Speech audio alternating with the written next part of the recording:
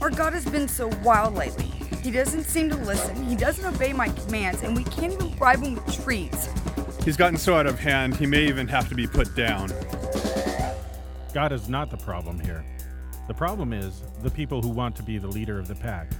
We reintroduce God. We retrain people. You're listening to The God Whisperers.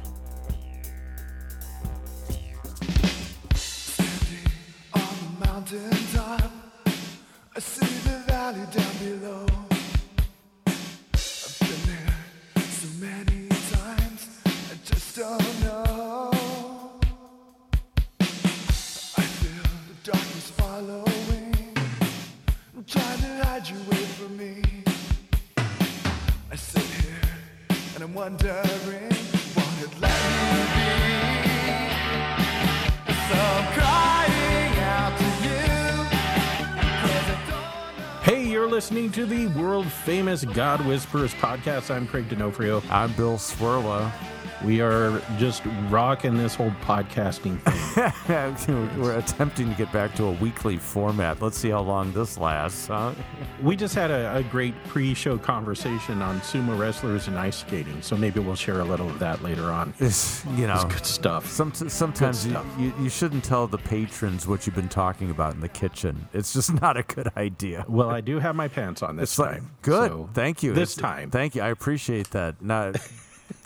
It was a little different when we used to, back in GW 1.0, when we used to meet face to face across the kitchen table. It was a different time back then. But here now, you could be completely naked and I wouldn't know.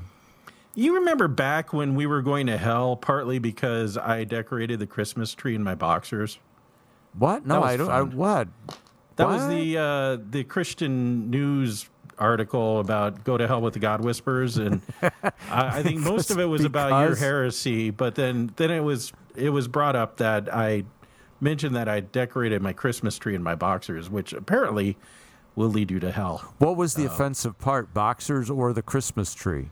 I think it was the dress socks with the boxers and the Christmas tree. That's it right there. That'll set it over the edge. The right red there. socks with the ornaments. Dress socks. The black toe socks. Did they have toes? The post-church nap that you wake up from, and somehow you manage to not even kick off your socks because you were so tired. And then start decorating the tree. For me, that's every night.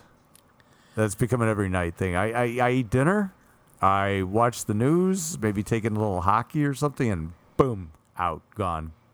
Do you take a nap after church on Sundays? I do. I'm spent. I'm just, the introvert in me is just run.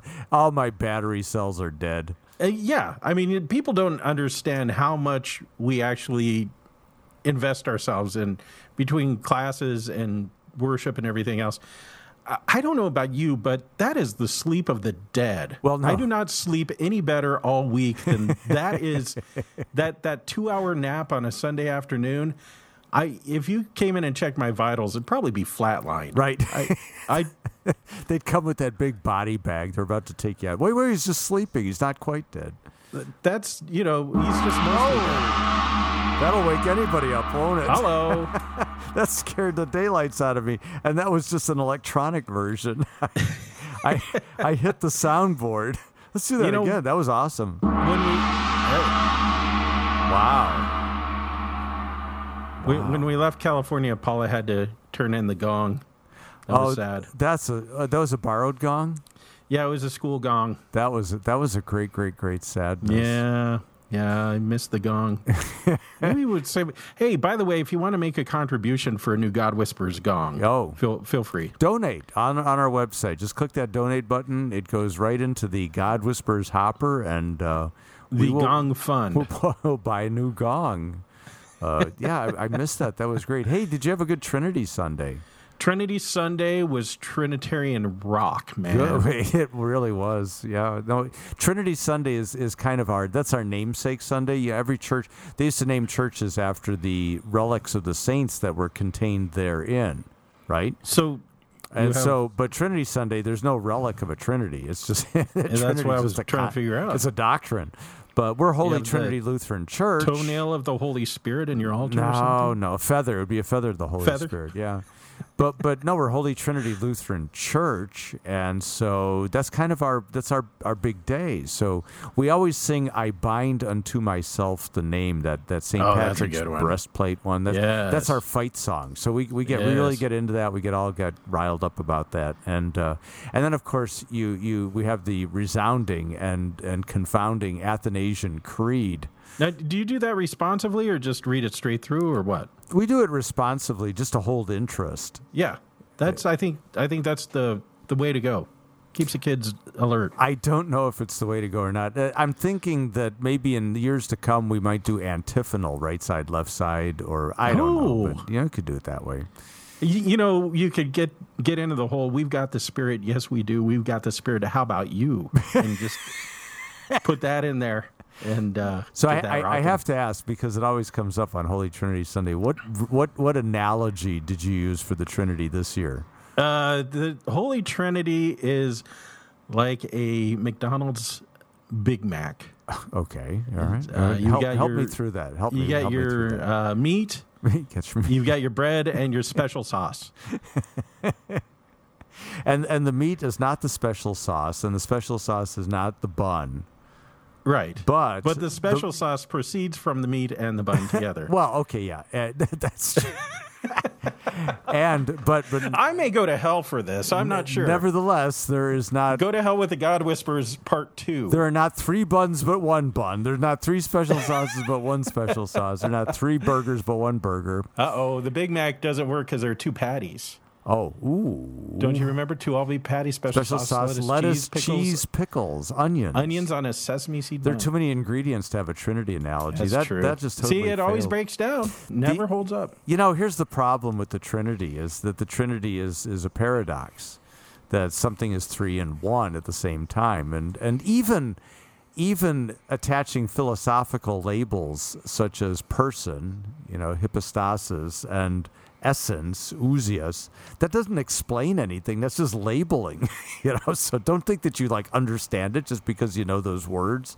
All theology is analogy, and analogies break down. There's nothing you can do about this. Nothing. It just is. God is free. Hang on, baby Jesus, this is gonna get bumpy. There, exactly. That's there exactly it. It gets bumpy. One of the best ones, actually, oddly, is St. Patrick's legendary illustration of the shamrock.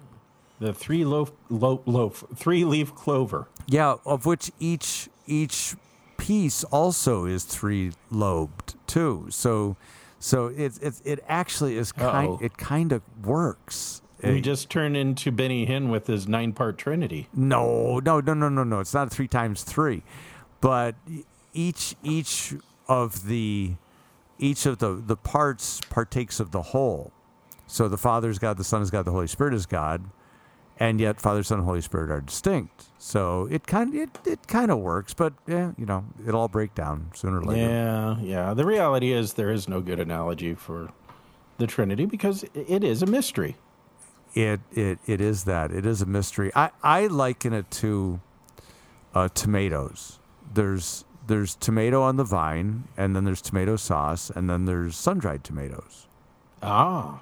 Yeah, I see. So they are distinct, and yet of the same essence. Of the same tomato essence, but they are distinct. So that tomato sauce is not a tomato, and a tomato is not a sun-dried tomato. But I just get hungry when I think about that. I don't feel enlightened. The sauce is not necessarily said of the tomato, nor necessarily said of the sun-dried. The tomato incomprehensible, the sauce incomprehensible, the sun-dried tomato incomprehensible. Yeah. Oh, you're starting to pick up some steam on this. I think I will buy into this heresy. Do you think that the Athanasian Creed clarifies or makes even muddier? I think if you are willing to invest a few months of study, it clarifies. If you're dedicating a Sunday to it, it just confounds. I like 2 things about the Athanasian Creed. I like its over-the-topness. Unless you believe this, you're going to hell. Yeah, right. This is the Catholic faith. Unless you believe it, you're toast. This was written back in a day when people believed something fervently. So I like that. The other thing that I like about it is that it really there's a certain sense of what I would call creedal impatience. It's like the church has been arguing about the nature of the Trinity and the two natures of Christ for like 400 or 500 years. And this creed basically says, shut up already. Okay, this is all that we've ever said. We can't say anymore. Stop it. Just stop it. And so it just says everything. And so then, it's kind of the final word. Right. It's like in the East, I think they declared the end of dogma with John of Damascus. They said, no more. We're not going to do any more dogmatizing. And then they kept dogmatizing. They couldn't stop themselves. But there's something about the Athanasian Creed that just says, knock it off. Okay, we've exhausted the topic. There's nothing more to say. Yeah, I could see that. People don't know what to do with it. You can tell. You look out in the pews, they're glazing over. They're going, what? What's this? You get people afterwards going, I don't understand that. Right. Oh, I've had people say, don't ever use that again. So, yeah, I see your point. We'll pick it up again next year. I think to follow like the tomato sauce analogy, when it comes to creeds, Apostles' Creed, slightly underdone. The pasta is still a little dry in the middle. Nicene Creed, al dente, perfectly done. Perfectly done. Athanasian Creed, a little overcooked. It's getting soggy now. So pull it out of the water and let's serve it up now because it's not going to get any better. The more you talk, the worse it's going to get. I'm thinking the Trinity as lasagna now. Okay. So you got noodle, cheese, sauce, ragu. Yeah. The ragu is not the cheese. The cheese is not the noodle. Actually, I just started getting hungry. Yeah, I know. Can we break let's break for lunch here. Right? We found some good Italian food here, by the way, in Cleveland. In Cleveland? Yeah, what did you find? Yeah. What did you find? In Parma, a place called Rockies. Whoa. Any place that's named Parma is already on the right track. We live in Parma, so that's the deal. So do you actually like claim to having genuine Parmigiano Reggiano, or is that not? I'm going to have to look into that and get back to you. I'm not sure. Okay. But anyway, yeah, Rockies. I had their gnocchi, homemade gnocchi, not your frozen, fresh pasta, homemade pasta. The sauce was pretty good. I mean, I'm real picky on my sauces, but right. It was good. It was good. And Paula had a dish that she just raved about. What did she have? It was some pasta with tomatoes and chicken and mushrooms and a whole bunch of stuff in there. I'm not a mushroom guy, but would you call this place genuine Italian or Italian American? Italian American. Mm-hmm. Yeah, which isn't to be despised. I mean, I'm not kind of playing the authenticity card. Well, okay, so you've been to Roma d'Italia with me in Tustin, California. Yeah. How do you classify that? That's leaning more in the Italian. Okay. No. Stop. Take it back. That's Italian American. That place is Italian American. Yeah. I was thinking of that other cafe that we were at. I forgot the name of it, but Pina's. That is much more like an Italian osteria or a trattoria or something like that. You got closer. Mama Pina cooking in the back there. It's hard to go wrong. The test for me is if everything isn't smothered in tomato sauce with a bunch of cheese on top, then you're getting more into the Italian way, because the Italian way is to just take fresh ingredients and try not to screw them up. Just very simple. The cooking is very, very simple. But I think you get more into the red sauces as you go south in Italy more and more. Well, that's the other thing. Italian American is Sicilian and southern Italy. Yeah, very Naples influence for the most part. When we were, think about a pizza. So a pizza in Italy is a very simple thing. Very thin crust, very few ingredients. It's really kind of a leftover extender in many ways. Yeah. But then you get into pizza in America and all hell breaks loose. You have the Chicago deep dish pizza, It's like, 700 calories per half slice, but that's not the spirit of pizza. That's just that's the evolution of pizza. Something has gone wrong on the evolutionary scale and it's produced this kind of thing. My grandma used to make the Napolitano pizza from Naples. Yeah, but now she didn't have a wood-fired oven, did she? No. But it was very simple, like you're saying. It was delicious. I remember being about 5 years old and my grandma looking at me holding a pizza and saying, "Have a piece of it to Pete's." And I'm like, "I don't know what you're saying." "Have a piece of it to Pete's." And I'm like, "What? I don't know what you're saying." "Piece of it to Pete's. Piece of it." I'm like, "Dad, I don't know what Grandma's saying." Right. It's one of those Grandma's stays having with an you. attack. There's Piece of something it to wrong with- Pete's. something wrong with Piece of it Grandma. to Pete's. I just got a little gnocchi board. You know, one of those little slotted things where you can kind of roll off the gnocchi and get the little ridges properly on them. I know you can do it on the back of a fork, but it works better off of a little gnocchi board. I could have made one, but it was so cheap, I just bought it. Yeah, Grandma used to do it with a fork. That's what I know. But I watched these grandmas. She was making, a machine. Oh gosh, yeah. She just crank them out. Years and years and years of that. Yes. It's pretty impressive. But the thing about gnocchi is that there's different kinds. I didn't realize that. I made a potato gnocchi, and it was actually much softer, and it was much more like a dumpling than pasta. But then I discovered semolina gnocchi, which is much chewier. It's got much more of a bite to it. And I have this book on it's called Pasta by Hand, and it literally has about 24 pastas from Italy that are not noodle. So they're not fettuccine or linguine or spaghetti. I may need or to anything. get that book. I'll shoot you a link. It's a very good book, and it has all kinds of sauces, but it goes through the whole realm of pasta as small dumpling, and it's really, really good. So Nice. yeah, your grandma would approve, I think. Yes. Yeah. Well, now that we've eaten, I'm done. I'm going to get some food. I need a nap now. But I'm going to Rockies. you want to go to the mailbag? Let's go to the mailbag. The God Whispers mailbag, brought to you by Pasta R Us. Pasta are us. All right, here we go. So this comes from a listener who spends a little too much time on social media. Dear manly doctors of divinity, yes, diminished divinity. I'm reading a lot on social media about third use of the law. What exactly is a third use of the law? What are the other two uses, and should I be concerned? Well, when you gotta go, you gotta go. I'm leaving. Yeah, you should be concerned. I think anybody should be concerned. Third use of the law. When was the first time you ever heard that term? I'm not sure if it was before seminary or not. Having lived with Rod Rosenblatt, I heard a lot of things that I should have never heard in my life. Things you cannot unhear. And things I'm not allowed to talk about. Yeah, probably not.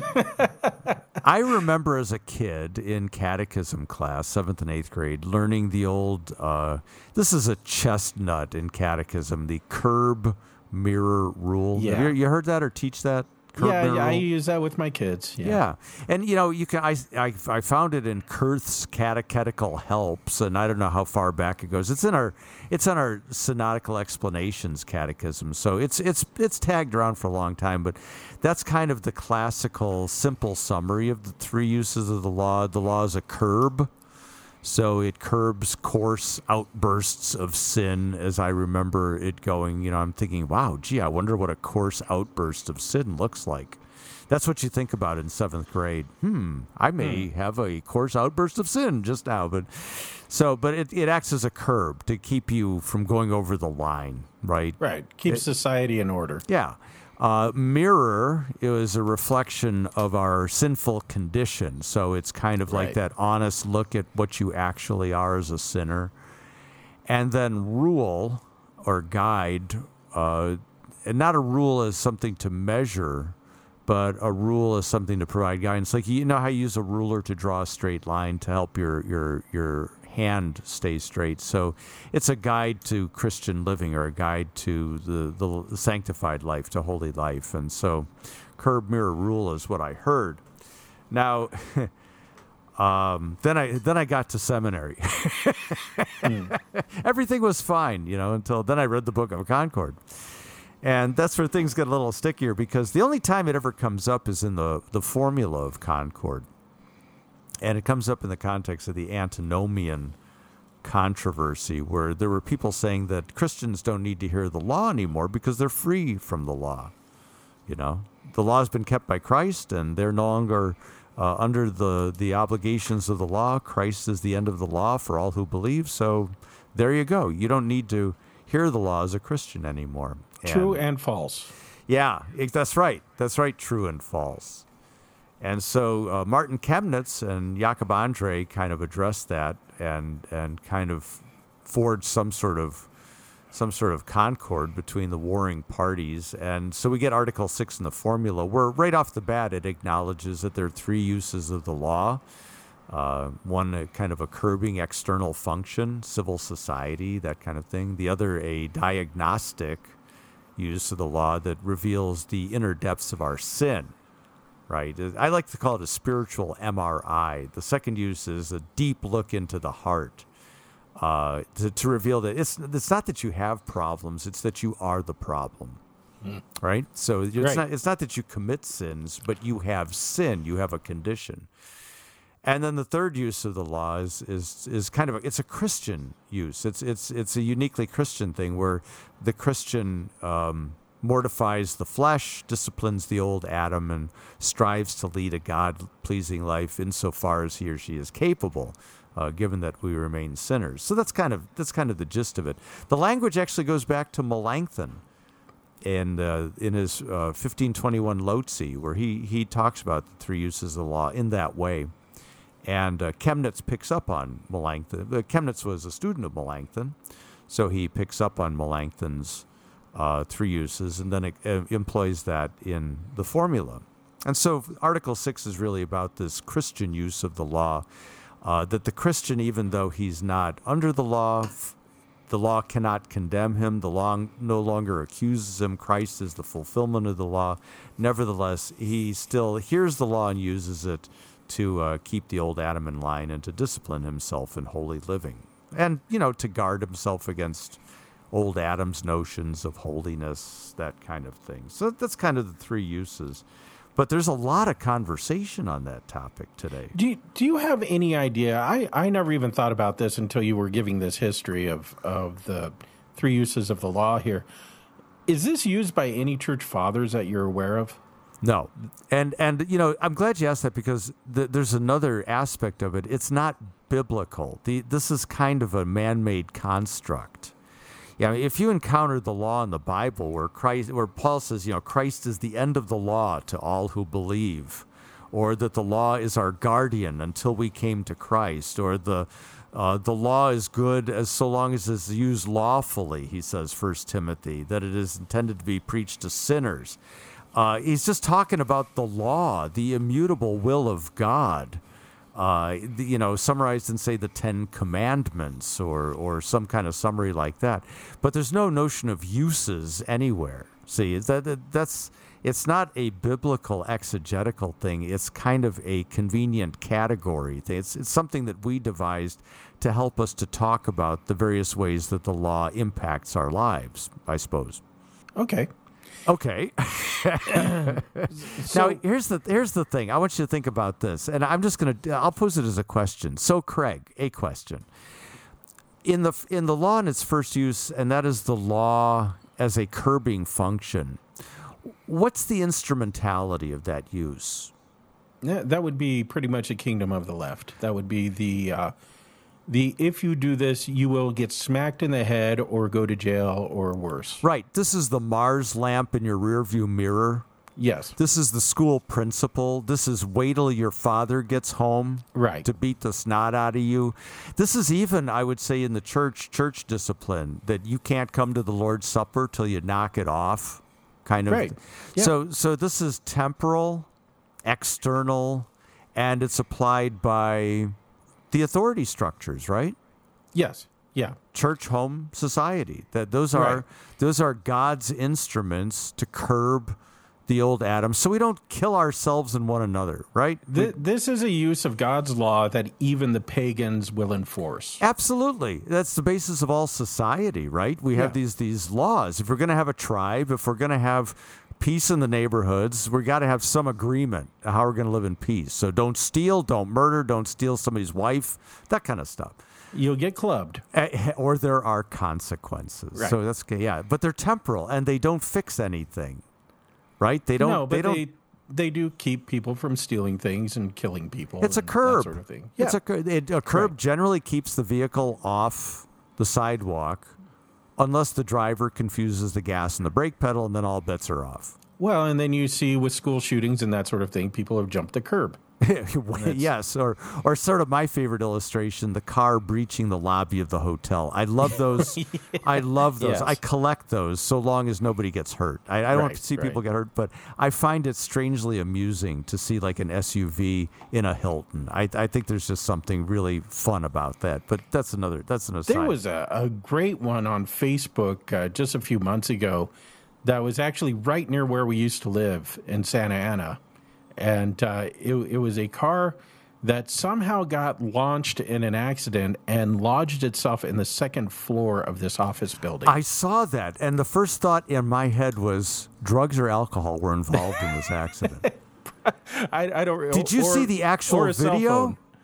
Did you see the actual video? Yeah, I think I did actually. Yeah, that sucker went airborne, Yeah. and it went right through the wall of the second floor of a house. Unbelievable. Does insurance even cover that, or does that become an act of God? Is that something they just write off and say, "No, we can't cover that"? That's even farmers, we know a little because we've seen a little. They haven't. No, we've never seen that before. That one's a little bit. So keep with the instrumentality idea. Yeah. Okay, so now let's go to the second use of the law, and that's the spiritual use, the internal diagnostic, the MRI, not sins, but sin, the condition. So. What's the instrumentality of that? That would be the Holy Spirit through the Word of God. Through the Word, and what's the instrumentality of the Word of God? Well, preachers, I guess you would say. Yes, that's what I'm looking for. The preacher is the instrumentality, because this is the law that preachers preach. Right. Right? It's not that you're bad people, you do sins, stop it, but you do sins because you are sinners. You are children of Adam. You have this disease, and even if you think you're good, you're not good enough. The sickness is still there. And then what does the preacher do off of that? Hopefully, he proclaims the gospel. Otherwise, for sinners. he's no preacher at all, right? Right. So that's what he's supposed to do. So he uses the law as a diagnosis for the cure. Right. So here's your condition. Here's the cure. Come to Christ. Christ is the cure for this condition. And so the law gospel of the preacher is the diagnosis of the condition, and the gospel is the cure in the sense. Yes. Yeah, there you go. So, you must repent. You must become new. You need to become new creation. You need to be in Christ. In Adam is no good. In Adam is your problem. So that's the second use. So the first use, the instrument is authority structure, temporal authorities. Second use, the preacher. So let's get to third use. What's the instrumentality of the third use?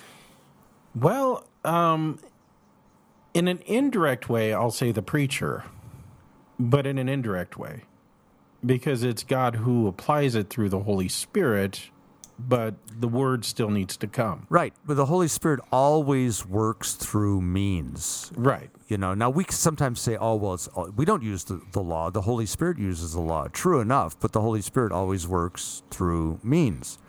Correct. And see, I think what the formula is telling us, and what Melanchthon's telling us, what Chemnitz is telling us, is the third use of the law is the Spirit working through the Christian. So the new man in Christ is using the law to discipline the old man in Adam. Self-discipline. It's a gift of the Holy Spirit anyway, Galatians 5. True. And so I guess my point here is we preachers don't preach a third use of the law. We preach the law. Well, and that's why I was hesitant about how I answered that. I'm glad you were. Because... And this is the error that we see too often, is the idea that the pastor can direct the first use, which he can. If you don't stop that, you're going to go to jail. Well, but that's just a warning. He doesn't do that. Remember, we warn against pastors or bishops having temporal authority. Not a good idea. No. He is not the instrument of the completion, but still the proclamation of the law in that. Now, boys and girls, I want you to know that this is the 10 Commandments. The second table especially, if you violate those, you'll probably suffer some ill consequences here on earth. But that's not the worst that can happen to you. So what? You get a ticket, you get arrested, you get executed. I mean, it's not the worst. No, that's not the worst. So you're actually not even doing your proper role as a pastor. You're just being like a surrogate parent at that point, right? Yeah, not even that, because parents at least have the power to discipline their children. But you're basically... We just simply have the power to say, hey, I'm warning you, you're not going to like the consequences. Exactly. Poke your eye out, kid. You're describing the action-consequence relationship, but you're not really preaching. You're just describing the nature of this. And see, I would say it's the same in the third use. You're not preaching a third use of the law that empowers good works. You're encouraging Christians to be who they are, new people in Christ, rather than sinners in Adam. They're both. Right. But they're the ones using the law. They're the ones who say no to the old Adam. If you look in the scripture all over the place, Paul doesn't say, let me discipline your old Adam. That's not what he says. He says, put to death the old nature and its passions and desires. You do it. That's what you, because that's who you are. You're new people in Christ. That's all death. It's gone. Christ has done away with it. So you put it to death. So the instrument of the third use is the Christian as saint, disciplining the Christian as sinner. Self-discipline. Well, so then in this paradigm, the law only really applies to the sinner. Always and not only. To the saint. No, the saint needs no. Our confessions say that if we were entirely saints and holy, we would need no law. In fact, the only purpose that the law serves for a saint is just a description of who he is and who Christ is. It's delightful. Right. I won't say it's gospel, but it ain't bad news if there's no sin. It's beautiful. It's like, I love to hear this law, but I don't. Why? Because I'm still sinner. It's being seamled that's the problem. That's our problem. So we run into the problem of preachers saying, you have preached the law and told people that they're sinners in need of a Savior. You have preached the gospel saying you have a Savior in Christ. Now you need to preach the third use of the law. See, and I think when you do that, first of all, you've switched roles. You'll either become the nanny. Okay, and that's a temporal authority first use, or you'll become a nag, and that is you're basically you're going to become the local expert. See, so and that's a problem that we clergy have. We think because we're ordained, we understand everything, that we're wise in all things, and so not only are we instructed and schooled in preaching the law diagnostically and the gospel therapeutically in the sense of, condition and cure, but now we know how to have a happy marriage. We know all the secrets of relationships. We have, everything, all the tools to keep you from coveting, stealing, lusting, desiring. We have 12 steps for this and 10 steps for that and all kinds of things. So now we become the resident guru. We become kind of a lifestyle coach at that point. See what I'm saying? I just kind of get a kick out of looking at people in their nonsense and going, huh. Right. just kind of, huh. See, how's that going to work out? And let's put it this way: out of our office, and especially out of the authority of office, even when we attempt to speak in third use terms, we're really doing second use work, and that's the kicker, and that's why you can't do that. Law diagnosis, gospel cure. Oh, now that you're cured, law. Here's how to live. You're going back to that. You're going back again. See, now you got to follow it up with gospel again because you've opened the wound again. See, I've always understood that it's the Holy Spirit that applies the second or third use of the law. And the first. The Spirit, where the Word is at work, there the Spirit's at work. But the Spirit always works through means. Yeah. Through means.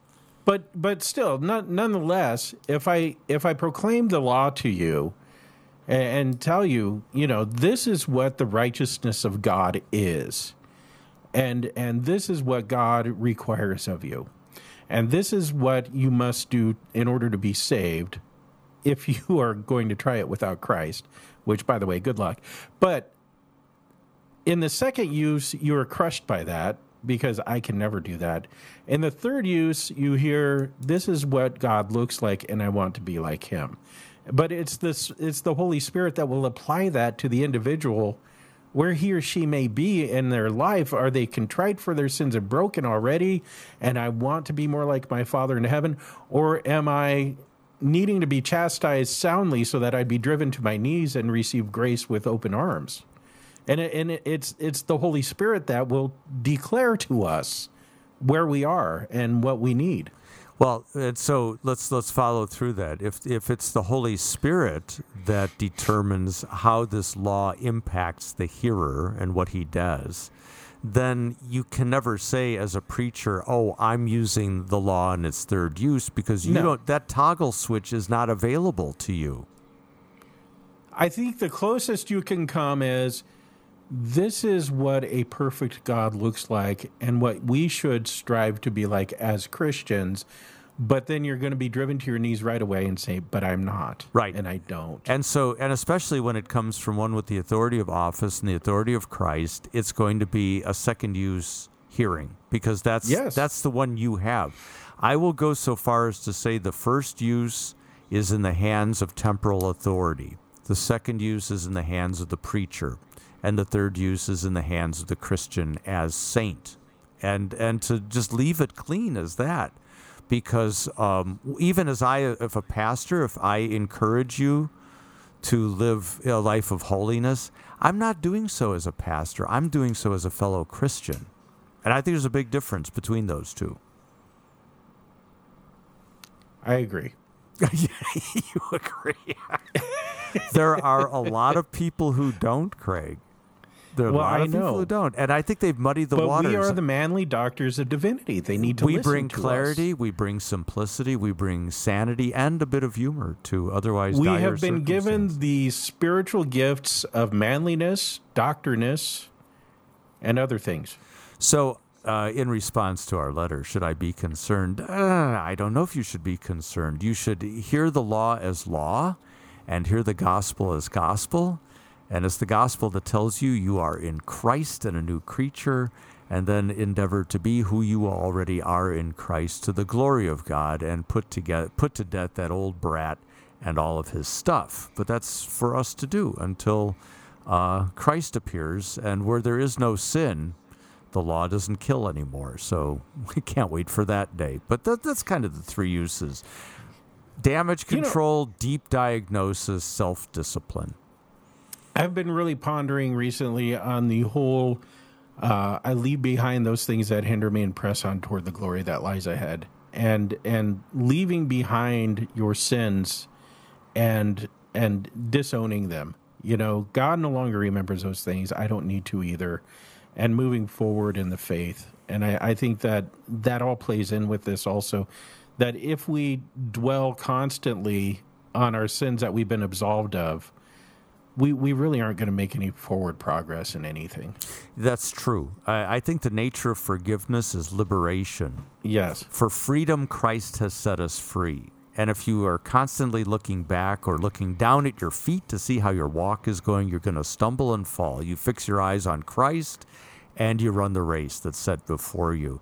And I think if you want to get a bead on this whole business of the law and the Christian as simultaneously a sinner and saint, read Galatians, especially Galatians chapter 5. It's like a textbook of this very thing.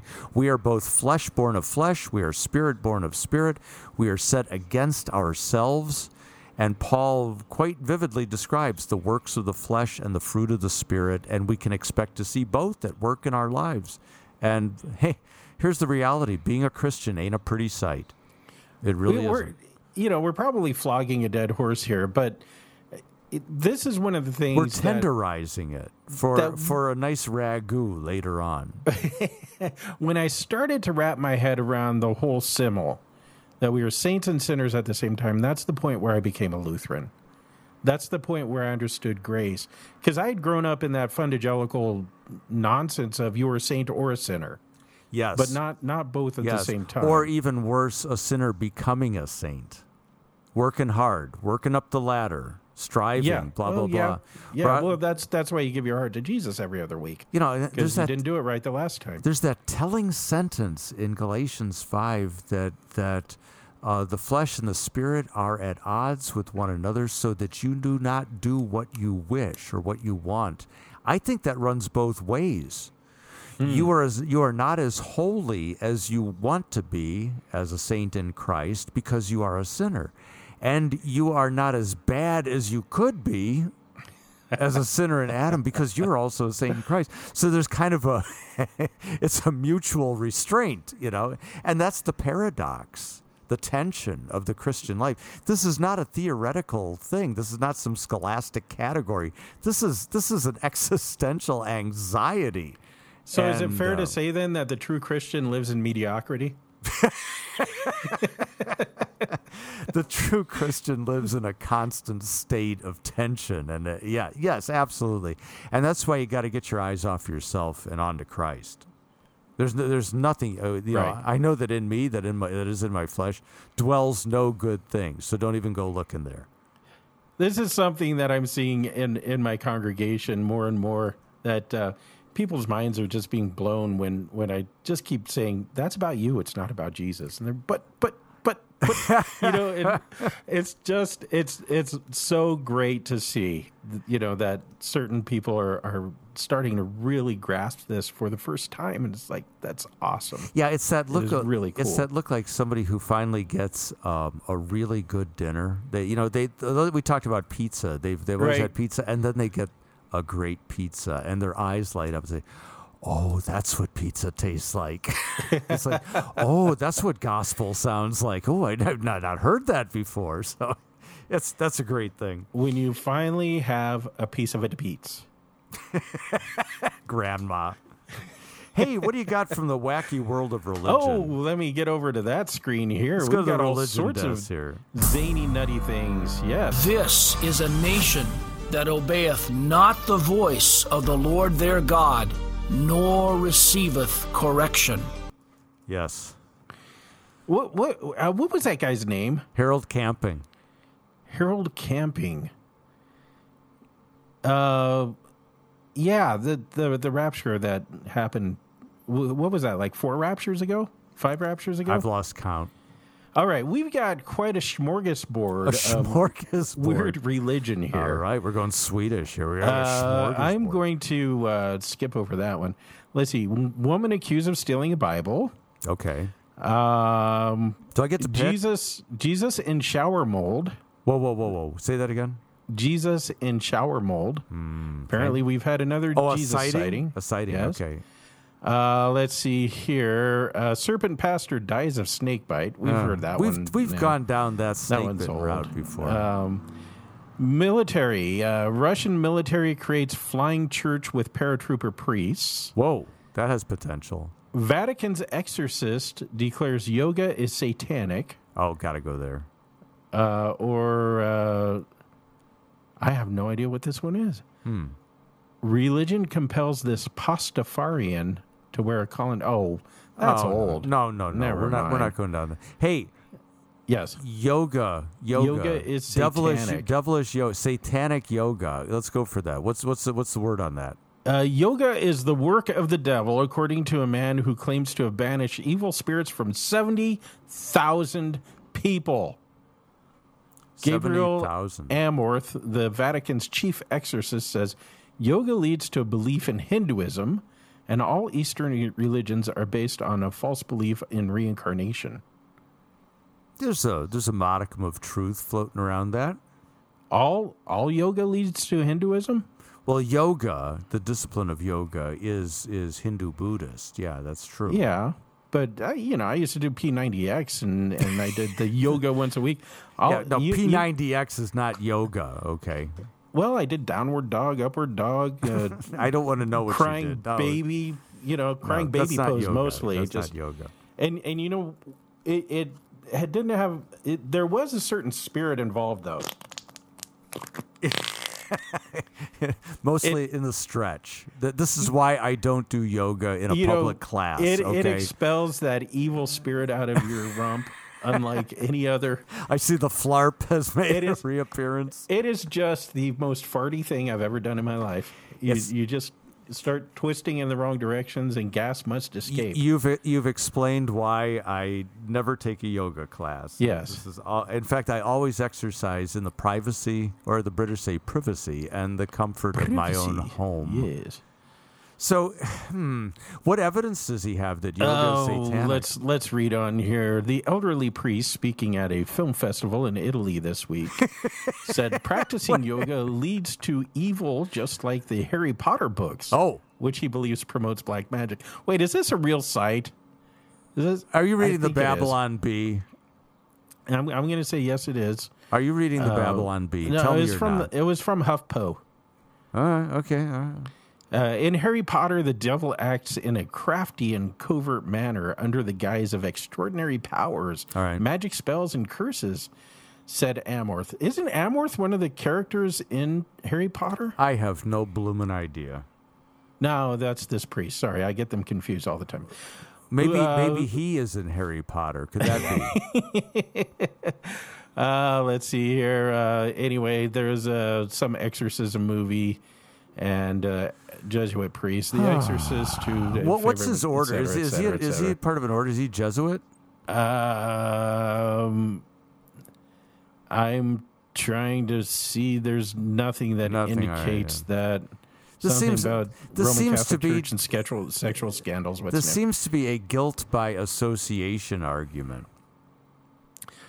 If you are doing yoga as exercise moves and not getting your all chi all lined up and stuff and all that, right?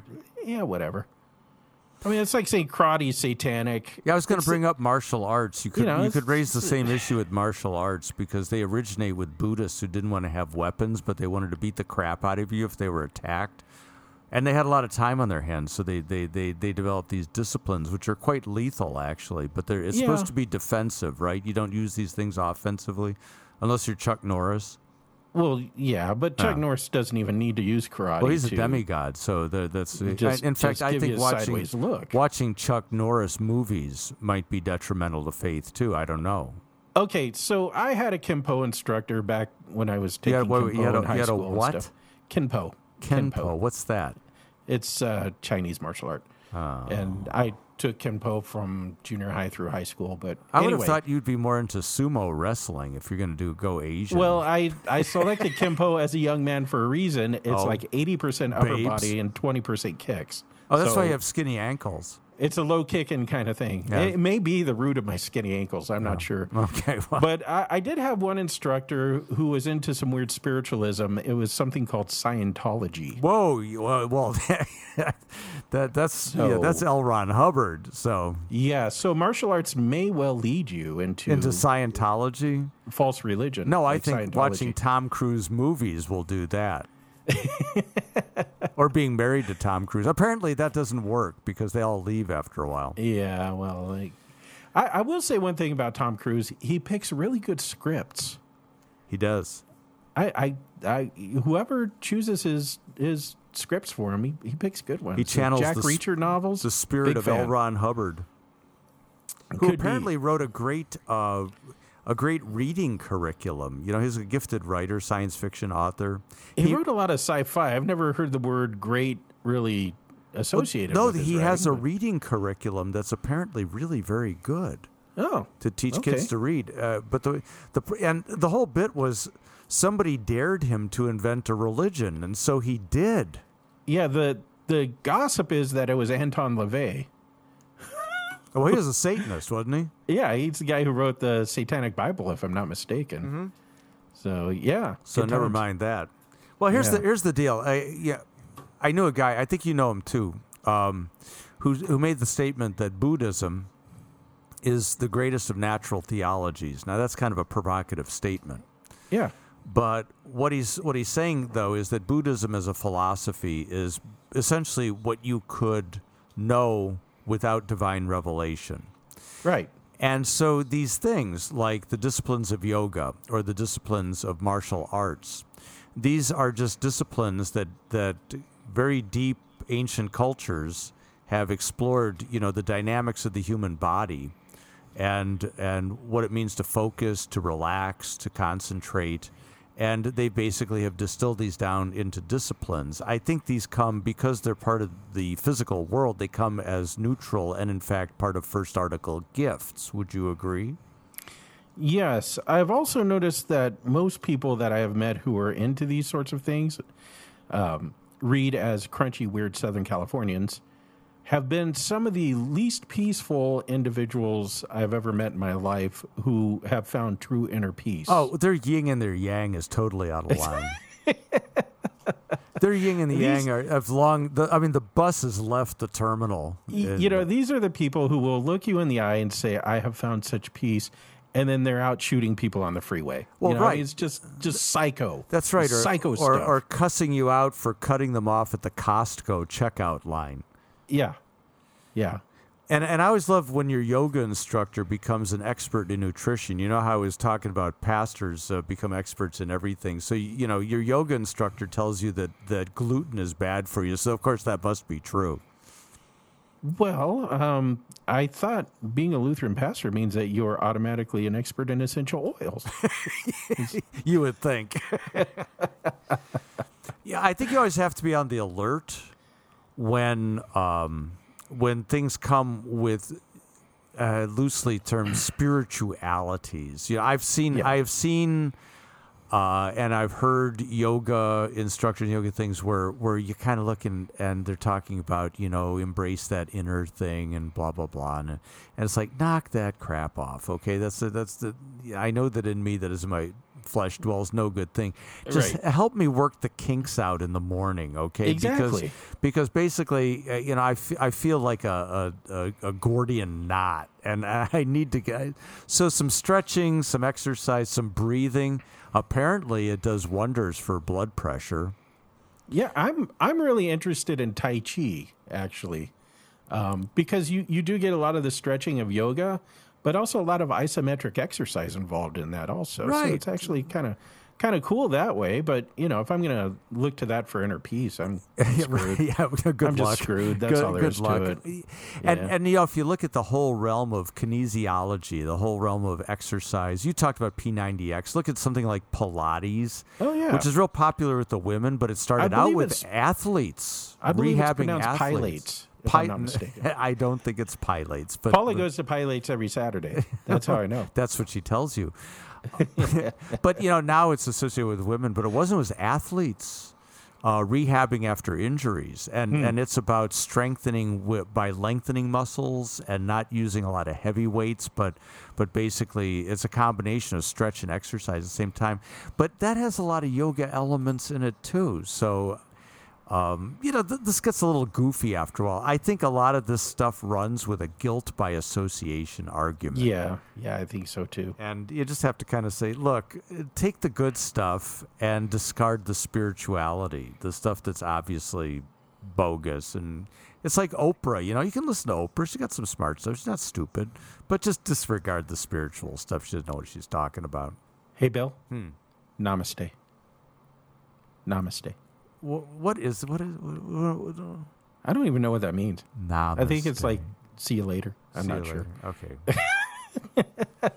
There was another thing. Oh, I got a wacky religion. I think it's kind of like peace. Maybe it's peace. I'm going to Google that. Anyway, I got a wacky religion thing for you.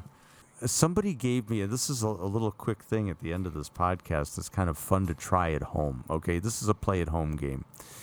Speaking of Catholics and the Pope and everything, try Googling the following concept, okay? Catholic converts to Lutheranism. Oh. Okay, try Googling and actively search for, and try the words in different combination. Catholic, Lutheran convert, Lutheran Catholic convert. Just scramble them. Just do all kinds of Google searches. You always come up with one thing. Lutherans who have converted to Catholics. Interesting. Now, try the second thing, and that is Lutheran Orthodox converts, or Orthodox converting to Lutherans, if there are any. I don't know if that ever happens, but And the same thing. And you'll always get Lutherans who have converted to Orthodoxy. Now try one more, and that is Orthodox and Catholic converts. So Orthodox converting to Catholic or Catholic converting to Orthodox. And you get an even mix of the two. One other data point, when you do Lutherans converting to Catholic, or Catholics converting to Lutherans, and you get Lutherans converting to Catholics, you will notice that the first site that is not a Catholic site is a Wikipedia article. That's what I came up with. Right. So what does that tell you? 61 pages of people who have become Lutheran from Roman Catholicism. Who have become what? Where? 61 pages? Or do you have it backwards? It's 61 names, each one with its own page. Right, okay. But category, converts to Lutheranism from Roman Catholicism, Wikipedia. Yeah, from Wikipedia. But all the sites that are above it are all Catholic apologetic sites. Actually, that came up first. It came up first? Wikipedia usually comes up first in my searches for some reason. It wasn't coming up first on the guy who showed me that. So Let's see here. I've considered leaving my Catholic faith to become a Lutheran. Lutheran converts to Catholicism. Lutheran, why I'm Catholic. Former Lutheran pastor, why I'm becoming Catholic. I'm a Roman Catholic Lutheran. Oh, there you go. Talk about Simmel. There you go. There you are. Hey, I'm trying it right now, just for fun. Let me see. Here it comes. Anyone every convert to Catholic from Catholic to Lutheran? Oh, it is the first Wikipedia article. Yeah. Why I left the Roman Catholic Church? Steadfast Lutherans. Well, there you go. Lutheran. Why I'm Catholic. Former Lutheran pastor. I'm a Roman Catholic Lutheran. Pope Francis mandates all Catholics convert to Lutheranism. Oh, well, there. I didn't see that one. That sounds like a good one. Here's 6 steps on how to become a Lutheran on WikiHow. Whoa. How to become a Lutheran. 6 steps. All right. You know what? I can't not click on that. Go for it. Step 1, go to a Lutheran church and ask the pastor about membership. Okay. Step 2, the pastor will usually offer to take you through a Bible instruction class or meet with you to discuss the differences between Lutherans and other Christians. Step 3, after the class, you are welcome to be a Lutheran member. Step 4, keep reading the Bible and grow in your faith. Step 5, read the small catechism. Oh, shouldn't have step 5 been up around? Yeah. Okay. Step 2. Yeah. Right. But step 6, try to read the Book of Concord. Try to. Oh, well, Yeah. That's not except for the step 2, step 5 confusion. That's not half bad. 6 steps to how to become a Lutheran. So that was kind of an on-air fail, but it didn't come out the way it did for my friend. And so I'm going to have to do a partial retraction because he was under the impression that the Catholics were stacking the Google deck. A little conspiratorial, but... Did Pope Francis say Lutherans can take communion at a Catholic Mass? I don't know, but I want to click on Pope Francis mandates all Catholics to convert to Lutheranism. Yes, by all means. We need to talk about this. It's in the Eye of the Tiber... In New Apostolic Exhortation, Pope Francis, just hours after Pope Francis published his latest Reformatio C, Catholic theologian Cardinal Walter Casper told Lutherans that though Pope Francis' apostolic exhortation mandating all Catholics convert to Lutheranism might be tough to comprehend, he nevertheless prayed that they have faith in the same Holy Spirit that not only chose Francis to become Pope, but was also the instrument behind the works of St. Martin Luther. Is this the Catholic version of the Babylon Bee, or am I reading? I don't know what I'm reading here. I don't know. I don't know what that site is. I would like to, let me finish this. This is interesting. Yes. I would like to say that though this new exhortation is a few hundred years coming, it's finally here, Casper said. Honestly, I think that controversies surrounding Reformatio C are ludicrous. Luther reformed a corrupt church, meaning that his ideas were superior to the Catholic faith, and since God calls us to greatness, then we ought to accept the superiority and greatness of Luther's teachings. True. Red flag. Accept is misspelled. It's accept as in make exceptions, not accept as in receive. Final paragraph. Dang spell checker. Yes. Listen to me clearly, Casper went on to say. I got 95 theses, but a pope ain't one. I understand that, and Francis understands that, and that's why, as of tomorrow, Pope Francis will relinquish his title as head of the whore of Babylon, and will kindly ask to be simply called Pastor Jorge. He's been given a part-time job as associate youth pastor in training at Atonement Lutheran Church in Louisville, Kentucky. We ask everyone to pray that he does well. So that's like a womp, womp. That's great. That's great. That's from Eye of the Tiber, breaking Catholic news, so you don't have to. Although Religion News Service does come up with, apparently he has insinuated that Lutherans may receive communion at Catholic altars. Well, that's been kind of the overall vibe lately, is to make peace. Pope Francis is not exactly he's not bringing a lot of theological horsepower to this discussion, but everybody he's kind of the Jimmy Carter of the Roman Catholic Church. Real really nice guy. Nice guy. I wonder if he's got a brother. You remember that was Jimmy Carter's downfall. Billy, remember Billy? I wonder if there's a Billy behind Francis, but. No, they've been trying to make peace with the Lutherans. Would it be Guillermo? Yeah, right. Guillermo. Right. Or Gilly for short, right? He's a winemaker. He's not in a beer so much. He's a winemaker. Makes a nice Sangiovese, but right. The Lutherans are as close to Catholics as it gets, in the dog pen of Christianity here, and so.